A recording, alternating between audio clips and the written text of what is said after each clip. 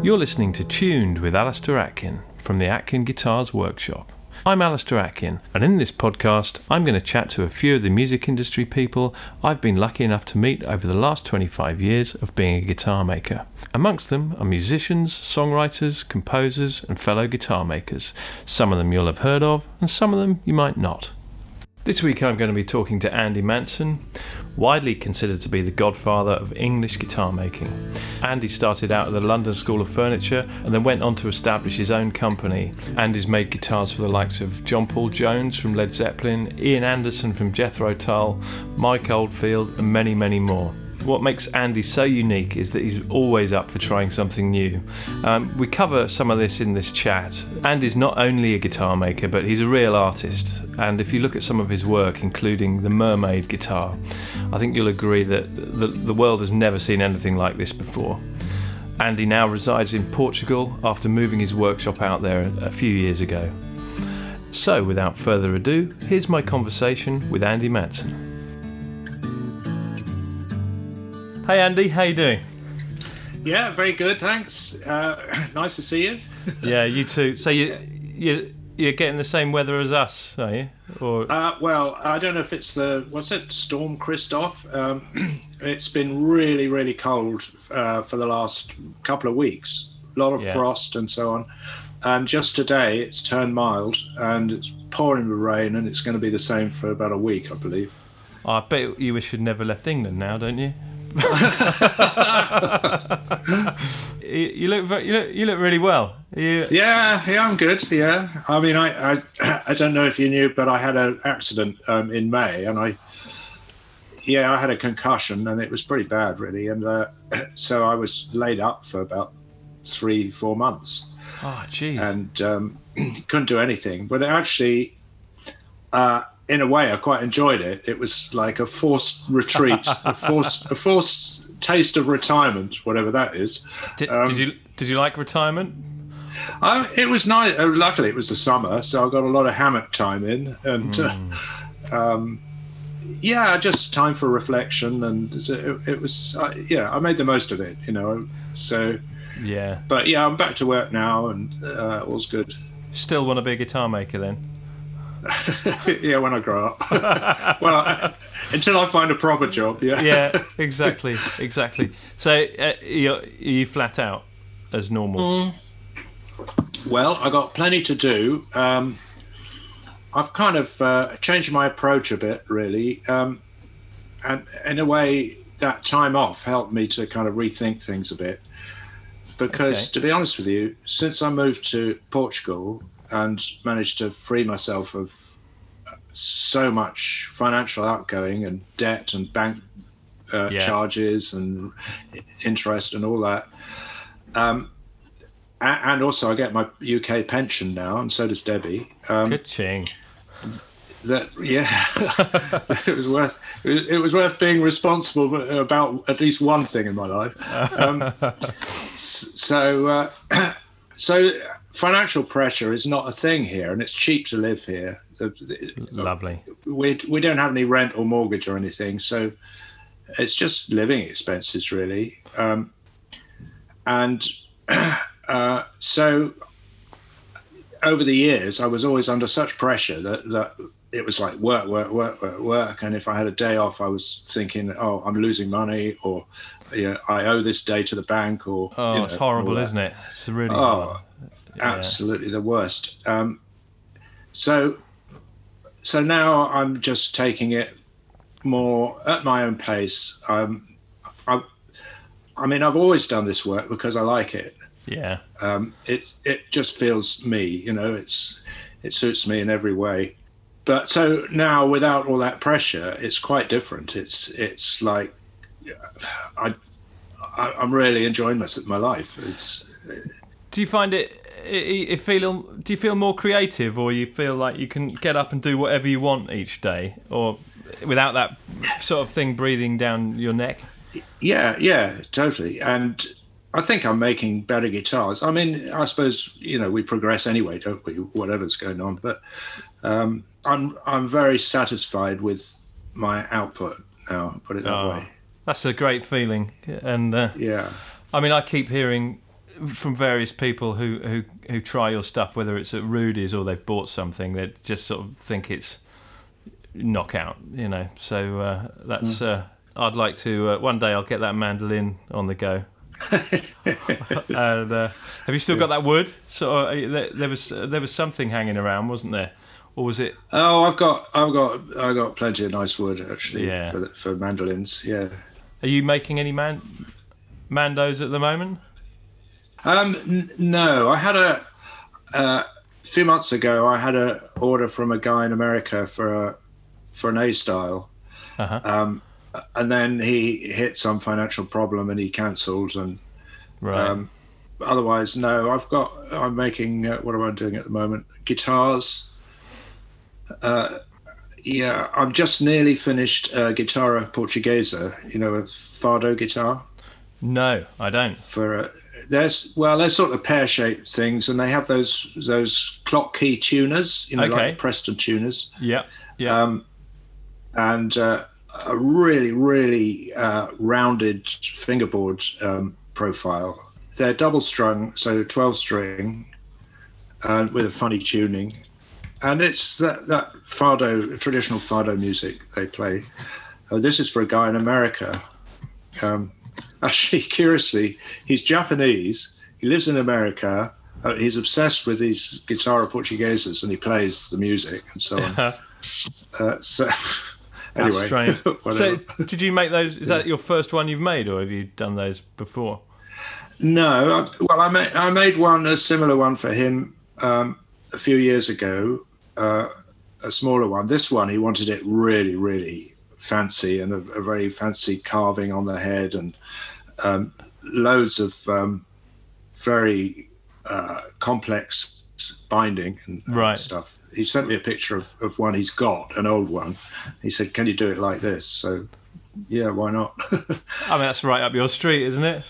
Well, not really, Alistair. My default preference is plain and simple. Is it? You've done a lot of not plain and simple in your life, though. Well, yeah. I mean, from a carving point of view, and you've always tested the realms of guitar making more than most luthiers will. Well, I've done some a bit sort of rather extreme things, like I suppose typically that mermaid thing, which was just a moment of madness, really. We need to unlock your brain to work out what the hell you were thinking at that point. Oh, I don't know if you want to go there. But, we do. No, but I mean, personally, for my own guitar playing, if you like, I see it as a tool, like a fine chisel or something. If you're working in it, and I would really like to find the beauty, the aesthetic beauty, in the lines, just in the overall design and the execution and the wood. And to me, it doesn't need to be fancy exotic wood. In fact, you know, we've been destroying the biodiversity at a stupid rate just to have fancy wood, you know, which doesn't make any difference to it as a tool. I had a bit of a slight conversation with Linda Manzer about that. She just published a photo of a really nice arch top she just made, and saying that it was made with all local wood, nothing fancy, and so on. And I just had to totally agree with her and say, that's the way forward now. I mean, we need to preserve these forests, otherwise the planet's going to go down the drain. Absolutely. I think what a lot of people who perhaps don't sort of know about tone woods and such, they would imagine that these more expensive woods are going to produce a better tone and all that kind of thing. But I think probably most of us know that it really is down to what you do with this wood, and you can pretty much make a great guitar out of anything if the wood's stable enough. Absolutely. I mean, Bob Taylor was famous for his pallet guitar, wasn't he, years ago? Exactly. Yeah. And I've got a thing about perfection, actually. It's a thing that I meditate about quite a lot, because we have this ridiculous phrase, nothing is perfect. Mm-hmm. Well, So why do we have the word perfect if it doesn't exist? And if you turn that around, I would turn it around and say perfection is actually nothing. People want absolutely perfect, great, like a soundboard with absolutely no blemishes, nothing. What are you going to do? You're going to cut a tree down and say, "Oh, this bit doesn't look quite right. I'll put that on the fire." Yeah, yeah. I think it's wrong. Yeah, I tend to think of guitars now as a bit like humans, really, and there is perfection there, and there's also the sort of the flaws, but that's what makes it beautiful, and you have to you have to accept both moving forward, don't you? And I think for me ultimately perfection is if it'll do, if that'll do. Yeah, you've hit perfection. If it does what you want, what you intended it to do, that's perfect. That's a great way of looking at it, isn't it? And I don't know if it's a great way. It's just my way. Well, I do think so, because I think that very thing you're talking about with all the trying to get every piece of wood perfect. It's kind of you're chasing something that isn't really real. And you're missing all the great stuff that happens when you're not chasing that. I think we both know that you can have the best wood in the world, but for some reason this one I made last week that's got a bit of this and that on it somehow sounds brilliant. So exactly. Yeah. I remember years ago a friend of mine said he went to Spain and he wanted to buy a nice guitar while he was there, a Spanish guitar. And, he went to one or two of the top makers and looked at stuff. And he just tried loads and loads of guitars. In the end, he bought one that was made in a little workshop, more or less in the street, that looked pretty crude, but he said it was the one that he liked most. Yeah. And it was really cheap. So anyway. That is perfect. Yeah. I think something I've always wanted to ask you was how you started this, and what sort of led you to down the road of becoming a guitar maker. Now you've probably been asked that question many times, but I've certainly never heard that story. I think I probably it more or less started. I don't know, when does it start? It starts when you're born or something, but. I suppose I remember at school there were boys who were in bands. They had a band in the basement, and I was really envious of that. I wanted to get a guitar, and then one of the teachers at my school, somebody had given him a guitar, an acoustic guitar, thinking, you could play this with the children and they'd like it, and he just didn't. It wasn't his thing at all. He ended up giving it to me. And I think it was called Martin Coletti, if I remember it right. Yeah. I know that name. Do you know that name? Yeah. Yeah. And it was a really simple, completely plywood thing with a floating bridge and a tailpiece and a sort of wobbly neck. Yeah. It was the guitar I had. And I think I got something like, the 101 best American folk songs or something like that, and started, learning a couple of chords. And then a friend of mine had an old Framus 12-string that he wanted to sell. And so I bought that from him and I strung it 6 strings, and it was far superior to the Martin Coletti. Yeah. So I played that for a while, and then somehow or other it went missing. And so eventually I thought, I was only, I think 18 at the time. And I thought maybe I could make one. And there was no information that I could find really, apart from, I think, John Bailey's book I came across. But there was some little book, maybe it was, I don't know. There was some book a little bit about guitars, and it told you how to work out the scale length, the fret positions, and I didn't know that there were fairly standard string lengths, within the parameters. And I thought, how long do I make it? So I thought, I know, I'll buy a packet of strings and see how long they are. I thought, well, I need that much to go down into the bridge. I need about that much to go on the machine heads. Right, I'll make it that long. And I think it was about. It was long. It was like a bouzouki length neck. Yeah. And it was a very, very crude thing. I just found some bits of wood in my dad's garage, some old shelving wood, and the front and the back were oak. Right. And the sides were plywood, quite a thin plywood that I could bend. The neck, I think it was teak. Okay. And it was all glued together with araldite, because that's what my dad had, and a few screws here and there. And fine. Anyway, the thing worked, and you could play tunes on it. So I thought, oh, great, I've got a guitar. It's amazing, though, isn't it, how many people did that and actually made something that worked? Yeah. Well, look at some of the stuff people make in, like, far-out places in the middle of Africa. Use a bit of corrugated iron and, break cables for strings. Yeah.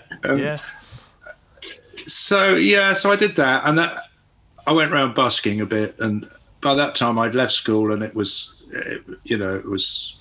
the hippie revolution, and it was like, no, I don't want to go to university. Who cares? And I was with a friend in his car, and we had a car crash, and the guitar got broken, the front got stoved in. Mm-hmm. So I found a piece of plywood in a tip, in a bin, and I was a bit drawn to it because it had quite a nice veneer cover.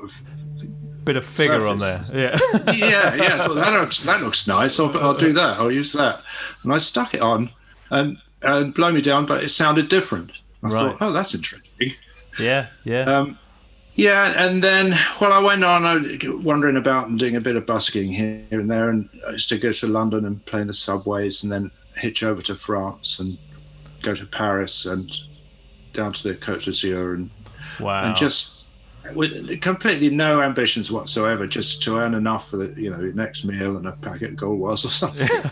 And going where the wind took you. Yeah, totally. And then I came back to England, and I ended up down in Wales, and I'd run out of money, and there was a local guy who was a timber a forester. Mm-hmm. A German fellow, and he just cleared a piece of forest for somebody who wanted a field there. So they took all the timber away, and so they were left with all the branches and stuff. And he paid me 25 quid to go and get rid of it, to burn it, basically, have a huge bonfire. So I thought, well, this is going to take me a week. So I got a lorry tarpaulin and rigged up a sort of tent in the trees next to it. And I remember, I didn't think about food too much. I thought, well, baked beans will do. So I just got a case of baked beans and I think some coffee or something. Yeah. And so that's all I had for a week. And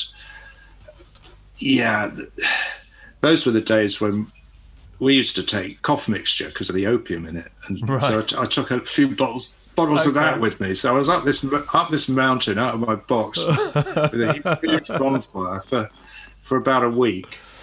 And then a friend of mine down there, a Welsh guy, he was at university doing architecture, and he came up and found me up the mountain and said, "Oh, how are you going?" And I said, "Oh, I don't know.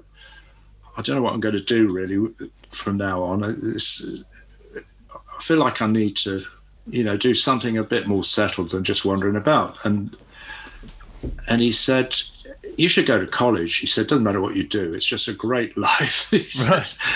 And so I thought, that's an idea. Yeah. I had a girlfriend down there, and her mother saw an article in the Sunday paper about the college in London that taught musical instrument making. So I thought, oh, right. Got the address, just wrote them a letter and said, "I'd like to do this." I built a guitar, and immediately I got, and this was in the middle of the summer, immediately I got a letter back saying, "Great, come and see us, bring your guitar and we'll talk about it." So I did, went up to London, and there was this lovely guy, Mr. Gilby, who ran the course, and it turned out it was actually just for piano technicians, tuning and restoring pianos and so on.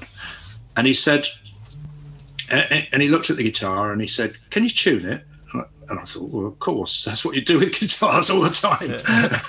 So I put it in tune. Oh, he said, very impressive. He said, well, why don't you come and start in September? You can do your own thing. He said, because it was at the College of Furniture. And so we've got all the woodworking shops. We've got wood finishing.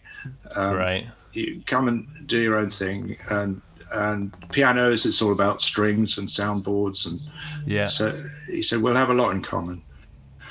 And it turned out, and he said, come in September. So it was that the London School of Furniture, as I would have known it, in the East End? Yeah. On Commercial Street? Yeah. Well, the first year that I was there, it was actually in Shoreditch. Right. In a little old place. And then the following year, they moved it to Commercial Road. Yeah. Okay, well that's because I did mine up there as well as loads of people did. Yeah. But I didn't realise that you'd actually done that. That's interesting. So you were the first guitar maker, potentially. No, well actually I was the second, because there was a guy called Stephen Delft, who is now Simca Delft in New Zealand. Okay. Who was already an established maker, lived in Cable Street, just nearby, had a workshop. And he, it was in the days when you could get a grant for college and so on. And so he applied. He wanted a sabbatical year to study early instruments, lutes and so on. So he'd already been there for a year, and I guess that kind of opened the door for me, really, probably. And anyway, he took me under his wing and was really helpful. And then the following year he left, and so my second year they let me go to his workshop, I think 2 or 3 days a week, because they said you might as well do that. You know, he's the man. Hanging out with the piano tuners, and so and that was the start of it. And I guess I never looked back, really. It was just something to do that I really enjoyed and I found fascinating and totally engrossing, really. And so that was around about 1970 or so, and I didn't know any other makers at all apart from Stephen. And I think, well, there was Clifford Essex, I think, and I think Dick Knight was going, and a few classical makers. Yeah. But actually, as time went on, and I ended up sort of going to some of the trade shows where you could, get a bit of a look in and bag a bit of space on a string stand or something. Started to meet people like Chris May for Overwater. Yes, I know Chris. And so it turned out that actually there were a few of us who were starting out, at more or less the same time. It was a movement. And of course there was no... but interestingly, I mean, there was no internet or anything in those days, so communication was, either face to face or by letter or telephone. I mean, that was it. Yeah. And so it was a very different world, very, very different. So that's how I started, really. And I had a lot of luck, Alistair. Very early on, I was living in the same town as John Paul Jones, and I just went and knocked on his door and said, I didn't even know who they were. Led Zeppelin, never heard of them. And I just said, I'm your local guy if you need any repairs or anything like that. And fantastic. So where was that then? Which town was that in? That was in Crowborough. Crowborough, right? Okay. In Sussex, yeah. Yeah. And then after a bit, my brother got involved there. Hugh, of course. I do. Yeah. And there was a friend of mine who had an artisan or craftsman's post at Sevenoaks College. He was a resident. Well, he was a lute maker actually, and he wanted to move on. And my brother was fed up with teaching in Devon, and I said, hey, there's an opportunity maybe here. You could. Because he'd done silversmithing at College. Okay. And I said, maybe you could go and apply there. And he said, oh, great. And we started talking about him coming up to Sussex to stay with me to then go and check out that place and see if it would work for him. And during the conversation, I said, well, if it doesn't work out, you can always come and work with me. Oh. He said, well, I'll do that anyway. So, do that instead, yeah. So, yeah. So I thought, well, how are we going to do, what's the best way to do this? And I thought, well, I only make acoustic guitars. I'd made a couple of electrics, I think, but I wasn't that interested. And so I suggested, well, if you take on the electric side, and he said, great, I'll do that. And so he had to work out some notice at his school. And so in the meantime, I designed an electric guitar that he could just walk straight into and so on. And so, yeah, we made quite a few of those. And yeah. Were you selling to shops or were you selling to end users? Both, really, yeah. Right. I used to sell to Ivor Morantz quite a lot, and Hobgoblin Music in Crawley. Yeah. Yeah, a bit of both, really. Yeah. And then we started going to shows a bit more often and started meeting some other people. Then I got involved with Jethro Tull and did a lot of work for Ian Anderson and Martin Barr. And so, yeah, I just had a lot of luck, really. I mean, I'm a very reactive person. I'm not proactive at all. I just I tend to deal with what's in front of my face, because there's enough to do with that, rather than make plans. And I guess you also, you put yourself out there doing it, and there weren't a lot of people doing it at that time, were there? And some of those guys actually genuinely needed something a little bit different, and so it helped steer their music in the right direction. Exactly, like Ian Anderson, he had exclusively Martin guitars. He had some deal with Martin, I think, and he used to use those what they call New Yorkers, the 12 fret, the little yeah. And most of the time he played with capo on the second fret, and he wanted the necks. He would have liked the necks a slightly different dimension anyway, sideways. Yeah. And he said, I can't get Martin to do anything. He said, they just want to make their standard models. How do you feel about making something? So, yeah, I made a few for him. And I mean, at the time, at that point, did that make a lot of difference to you? If you said, people knew you'd made guitars for people like Led Zeppelin and Jethro Tull. Could you honestly say that changed the rest of your business? Was it people who were into those guys coming to buy guitars? Yeah, definitely. I mean, it's just, I think even more back then than now is that you just got so much kudos from that. I mean, the really big thing that made a hell of a difference actually was Stephen Delft was involved with a magazine called Acoustic Magazine or something. Okay. Anyway, an English magazine. Yeah.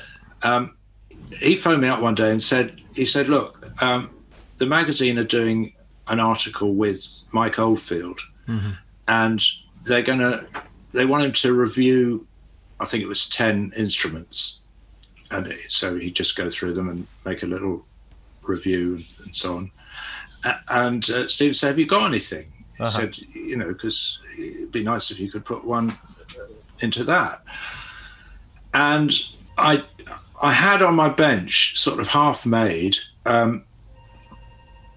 I'd gone a bit kind of off track, and I was making some, I had that sort of young man's thing of, I know better than anybody else. I'm going to design my own type of guitar and so on. Yeah. And I was starting to get a feel these aren't really working very well, actually, when it comes down to it.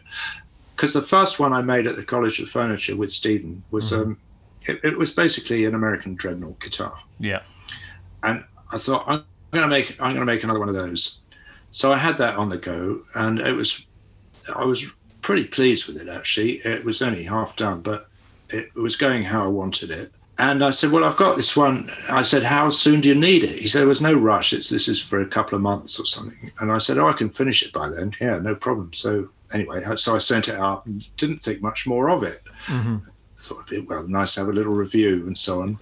So next thing that happened was after I'd sent it up, about a couple of weeks later, I had a call from Stephen, and he said, your guitar, he said, you better sit down, I think. And I said, oh, why?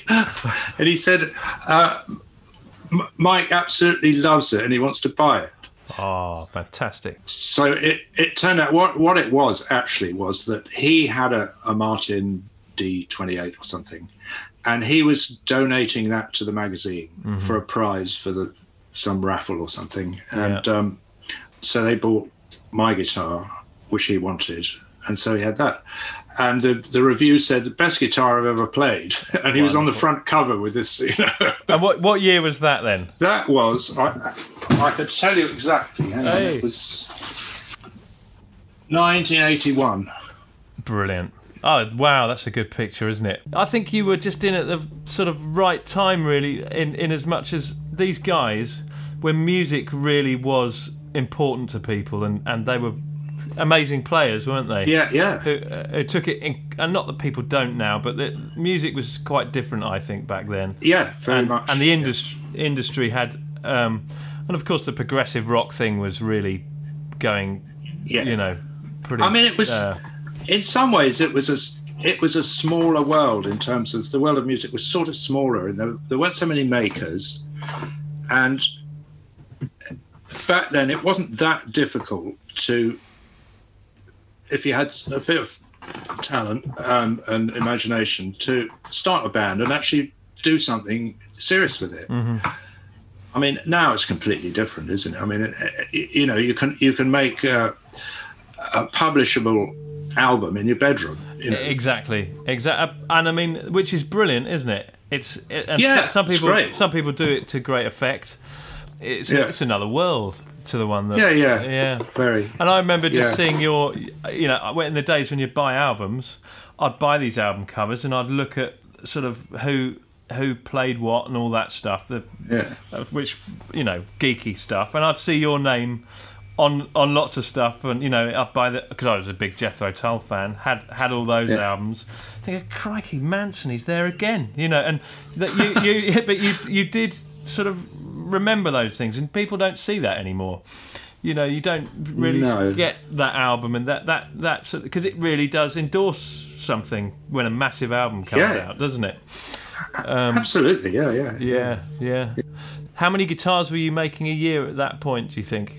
And what sort of amount of you and Hugh were working separately? And I've no idea the numbers. I mean, I know that all in all, up to now, I've made something like about 1,200 or something. Wow. I don't know, something like that. But that includes, I mean, that's bazookas and a few other things. At the time, I was actually right at the beginning. I got interested in lutes, and I made a few lutes. And then I got together with Hugh and actually another guy in Crowborough, John Bruff, and we were all working together for a while. And it was sort of a loose partnership, I suppose, in a business sense. Yeah. I mean, I never had any idea about how you run a business, or I didn't have a clue. But Hugh's a bit more kind of savvy in that area. Right. Yeah. And we went on, and then we employed a couple of other people, and we had quite a thing going. And I was supplying Ivor Morantz and Hobgoblin and people, and I don't know where the electric guitars were going. I think there was a dealer, actually it was a teacher in London that was buying quite a lot of them, and he was selling them to his students, and I don't know, he started getting some orders and the electrics, and then we made it a limited company, and somebody invested a little bit of money in it, and that sort of, after a bit, that went a bit kind of sour, and I can't really remember the details. I tried not to think about all that too much, but one weekend, Hugh said, I'm going down to Devon. I can't, I'm going to go and stay with friends that I had down there. Uh-huh. And I said, great, go on then, have a rest. And then he came back and he said, oh, David and Marilyn have got this amazing place, and we can have a workshop down there. Wow. And we could just move down there. And I said, right, let's go. Let's do it. Let's get out of town. And yeah, my marriage was well over, and I'd left with nothing. Mm-hmm. So I was kind of camping in an old mill or something. And then we just moved everything down. We hired a truck, put all his house stuff and all the workshop stuff in its truck, and the leaf springs like that. Yeah. And Hugh and I, at that point, we were in a partnership. Mm-hmm. And then I wasn't keen on the business side of how that was going. I'm not saying there was anything wrong, or it just didn't feel like it wasn't me, I didn't feel comfortable. Yeah. So I sort of went on my own and found a workshop, and ultimately Hugh, he got the shop in Exeter and so on. And well, you probably know a bit more about his history. Well, I've met Hugh a few times, and I've obviously watched what he's done, and I mean he seems to be out of the business now. Is that right, or he's out of part of it?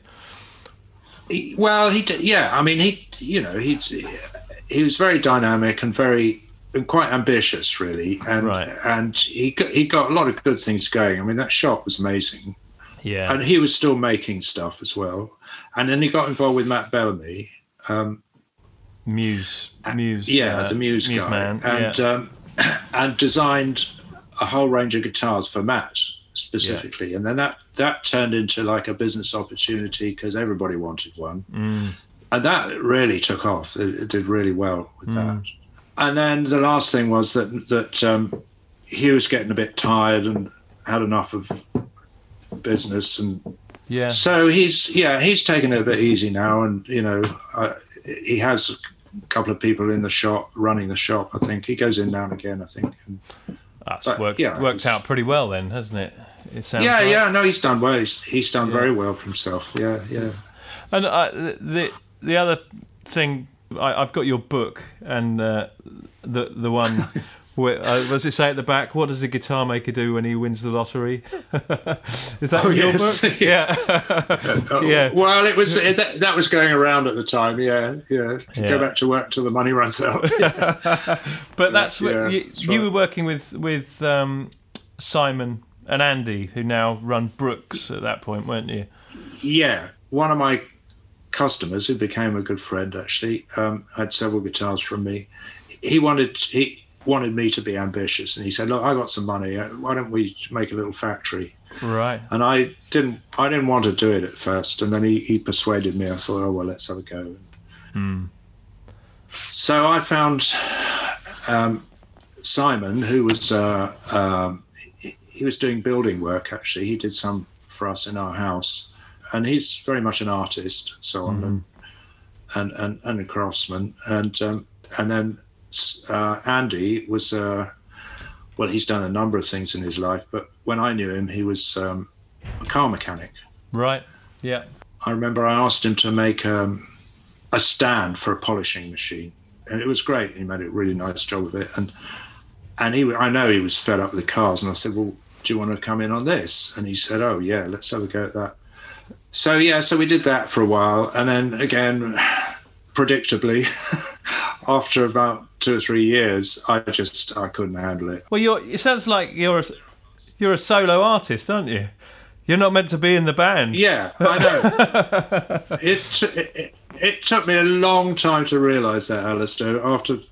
And I'm not saying I regret any of those occasions, and I think we all got, in our own ways, a lot from it each time that happened. But yeah, in the end, I mean, in terms of my work, I'm a control freak. It's like nobody touch it. This is how I do it. Don't even try and tidy the workshop. It's like, I see.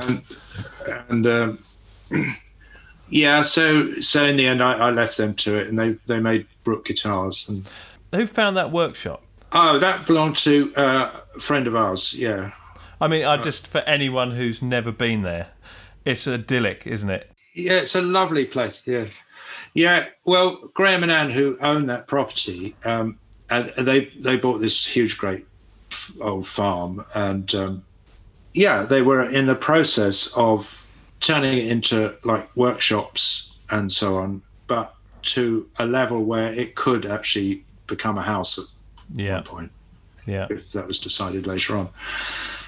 I mean, the photography in your book, in that workshop, looks spectacular, and it's got this really warm glow, and it just feels like it's got so much personality in it that is unlike anything else you'd see anywhere else. And I think that's kind of must be part of what makes you who you are, really, because it's I never see anything that looks anything like your stuff made by anybody else. It's unique, and yeah. I mean, I think I very near the beginning, I came on the thing, and some guy came to me. He said, I want a Martin something or other D whatever, and can you build me one?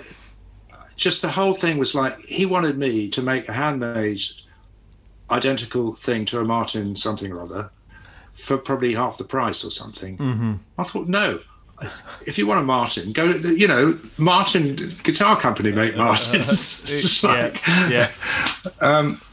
didn't want to do it. And yeah, I just had my own ideas, I suppose. But the photography in that book, that was an interesting thing, because I hadn't really done any photography before that. Barely, it's your photography, is it? Yeah. Yeah. Okay. And so I had the idea for this thing, and I didn't know how I was going to do it. And I thought, I don't even know what camera I need to get. And I was talking to my dad about it, and he said, I've got this Pentax SLR. He said, you can have it. He said, I bought this other newfangled thing or something, and that's what I'm using. So I said, oh, great. Well, I'll use that then. Thanks. I went and bought a tripod, and so that was fine. And but I didn't know about lighting. So, and I tried a few things, and I realized the lighting wasn't right somehow. And so I borrowed this, one of those screens, like a cinema screen, for showing slides, quite big. It's a really good reflective surface. It's huge, actually. It's about 5 or 6 foot, maybe it's about 6 foot wide and about 4 foot deep or something. So with a system of pulleys and strings, I rigged it up in the ceiling so you could move it and reflect. Right. And I had some lamps so you could reflect the light in different ways. And that worked really well. And then I discovered that because I was using just ordinary film, the photographs that came out that were largely artificial light, the light from the lamps, were kind of yellowish. But then I noticed that things like steel rulers or chisels or something that were receiving light from the window were blue. Yeah. So I started to play with that kind of juxtaposition. So you got this nice kind of glow, and then these flashes of blue. And it looks great. It was a lot of fun doing that. Actually, I really enjoyed that. Yeah. No, I'm thinking probably after you left or stopped working with Andy and Simon, that I think that it was then that I met you, and it was at one of those guitar shows, Cheltenham. That's right. Yeah. And I remember seeing, I can't remember who got there first, but I saw your name plate on the stand as you do, and I was like, I'm next to Andy Manson. This is brilliant. And you had the Mermaid guitar with you, and I was right next to it all weekend. I did, yes. And for people who don't know anything about this guitar, just Google Andy Manson Mermaid, and you'll see something spectacular and a guitar that no one will ever see the likes of again. I can't imagine, but it's a mind-blowing piece of art, really, and the skill level is insane. But how did that come about? And I mean, the other thing I will say before we go anywhere is that the case that this guitar is in is as good as the actual guitar. Kind of, the whole package blew my mind. Tell me a bit where that came from. Well, the case actually was, that was almost the most difficult bit because I built that thing in my workshop in Crediton upstairs, and the stairs were like tiny little windy thing. I thought, I can't make a big box for this thing. I won't get it out. It's like building an airplane in the loft or something. Yeah. So I had to make it fit as closely as possible to the Mermaid, and it took about 3 months just to make the case, but. The guitar, though, you woke up one morning and thought, right, I need to do something different now. Yeah, it was very complicated, actually. But, I suppose in a nutshell, I came to a point where, yes, I wanted to do something that's very different for all sorts of reasons. I had an idea that if I can make something really spectacular, I might be able to raise quite a lot of money and I was interested in raising some money for a farming charity in Africa. Mm-hmm. So that was partly what was behind it. So things that have perceived value, part of perceived value is rarity. So if I can make something that's unprecedented, mm-hmm. That will be on its side. But then again, how can I do it using what skills and equipment I have, without having to go to some other whole field? And I thought, well, obviously guitar making. I was going through quite a lot of mental changes, shall we say, at the time, psychological changes. I became very fascinated, if not obsessed, with the whole concept of chaos and transformation and various things along those sort of lines. I was often fascinated by this endless discussion of what is art. Mm-hmm. So I thought, well, how do I know? I'm not an artist. I'm an engineer, basically. Mm-hmm. And I would like to do something that is, as far as I could understand it, a piece of art. And I'd worked out, I thought, well, part of the essence of art, or what you do if you're a so-called artist, is that the work you do is transformational, and in a way the end piece is kind of dead. It's gone. People can look at it and make what they want of it, but the real event is actually while you're doing it. That's your transformational process that you go through while you're actually doing it. Mm-hmm. And I somehow hooked onto the idea of a mermaid, which is a transformational creature, because they come out of the sea and their tail turns to legs, and they go back into the sea, and they go back to having a tail again. So I thought, a mermaid, that would be a great idea, because actually for years I had this kind of idea in the back of my mind to make something like that, but it would be not a mermaid, just an ordinary person. Mm-hmm. I thought, they talk about the soundboard of a piano or a guitar as the belly sometimes. Yeah. I thought, well, the bridge would be on the belly, and that kind of just, from that, it's like obvious. Yeah. And then I thought, the only problem with that is if you've got the neck sticking outside of it, it's going to be unbalanced. And then the transformational idea took me to the mermaid, and I thought, with a tail, then you could curl the tail round and it can support the neck. Yeah. Or balance it. So that evolved, and it was quite an experience. I must say it was transformational in all sorts of ways. I went through a lot doing that thing. because I used to think a lot about how chaos is infinite possibility, really. So when things are in absolute chaos, in total chaos, there's infinite possibility. Nothing's occurred yet, so anything can happen. Mm-hmm. I used to think a lot about that, and I realized that to create a sort of a chaotic situation in the sense of infinite possibility. So, in other words, my workshop would be a place. It would be set up in such a way that I can make anything, mm-hmm. any type of instrument, stringed instrument you want, I could do it in there. It's not committed to 3 models of guitar or whatever. Yeah. Because I'd spent some years making loads of jigs and stuff to make things more efficient. And after a bit, I was drowning these bloody wooden sort of contraptions. Yeah. And also I found them very restricting, because every time you wanted to change anything, you had to make a new one. I thought, this is ridiculous.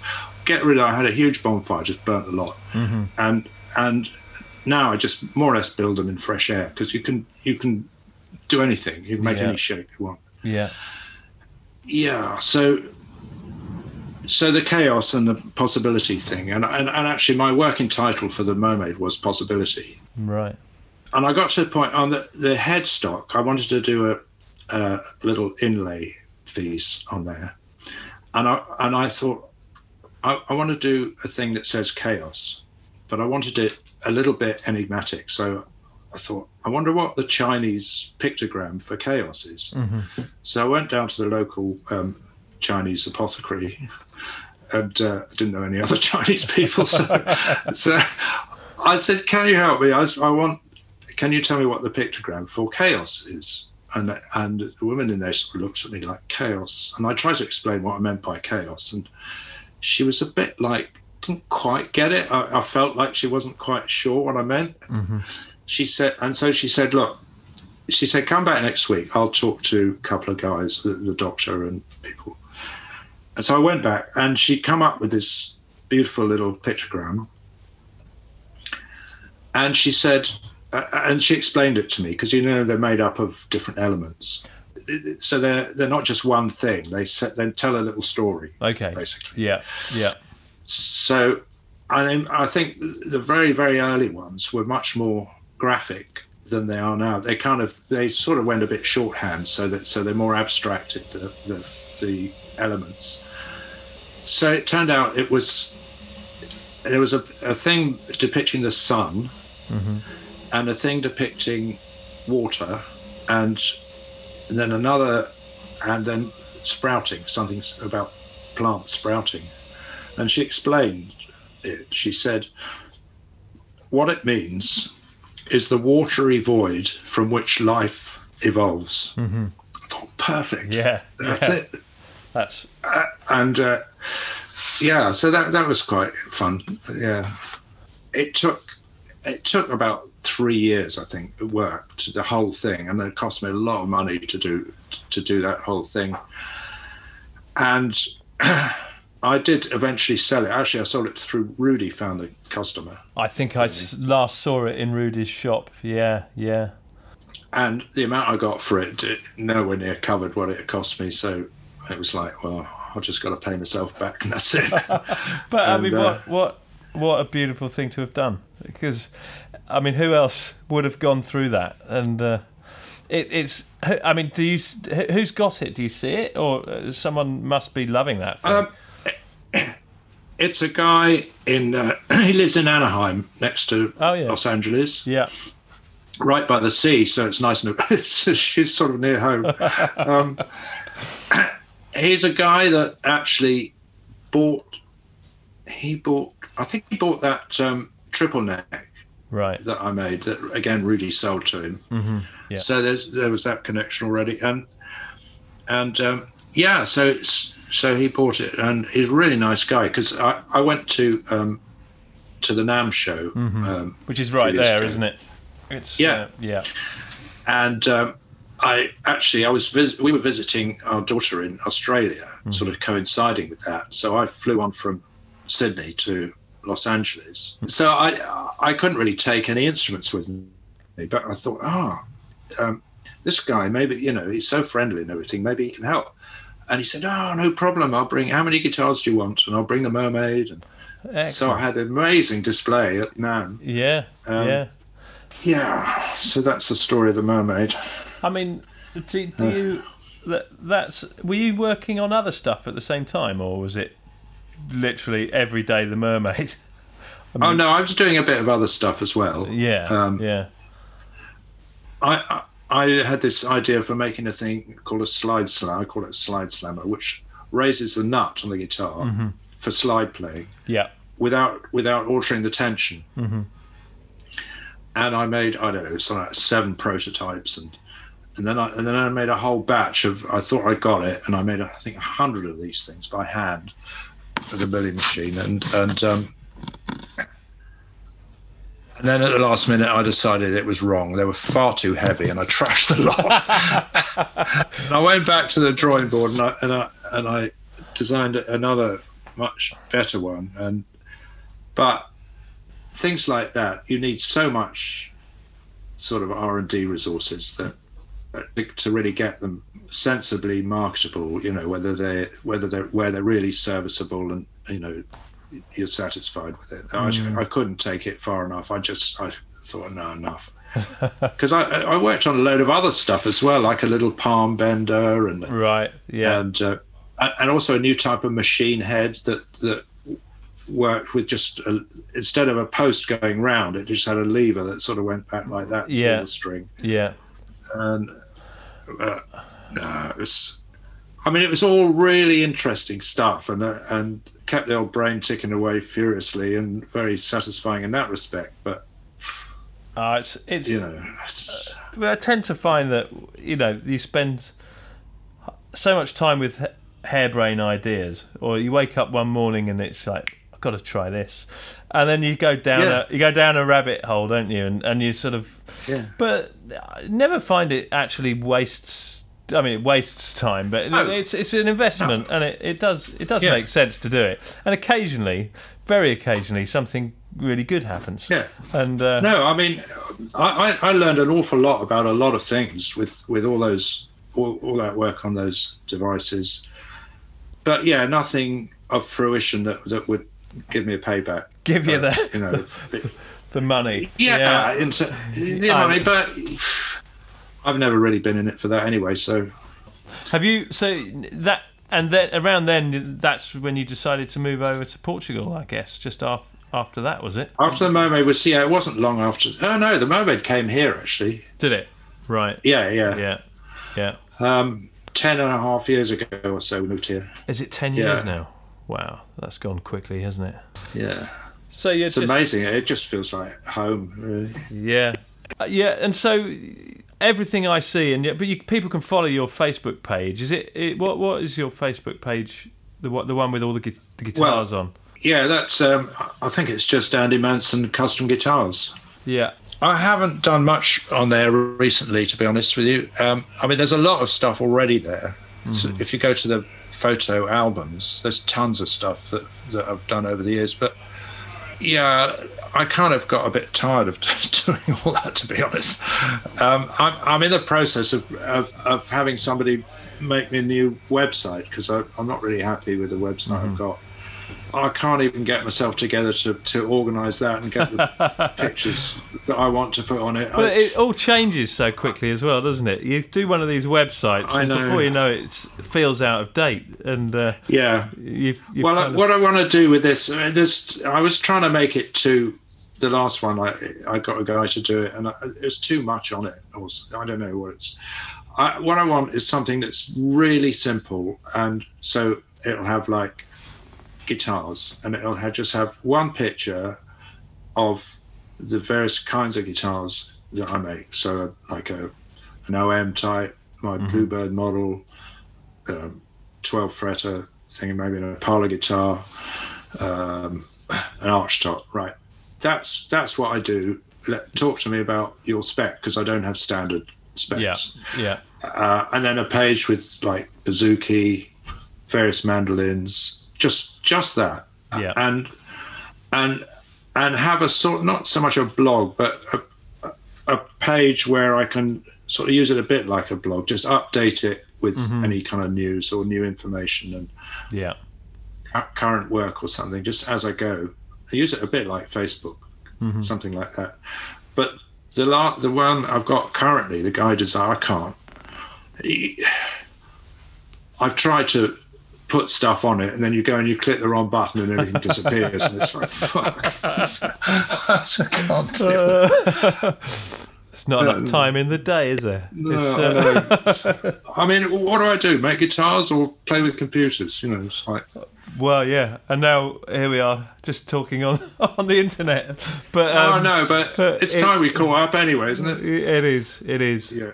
Well, it looks like you're having a great time over there, and nothing looks like it's worrying you too much, which I think is exactly what you need, isn't it?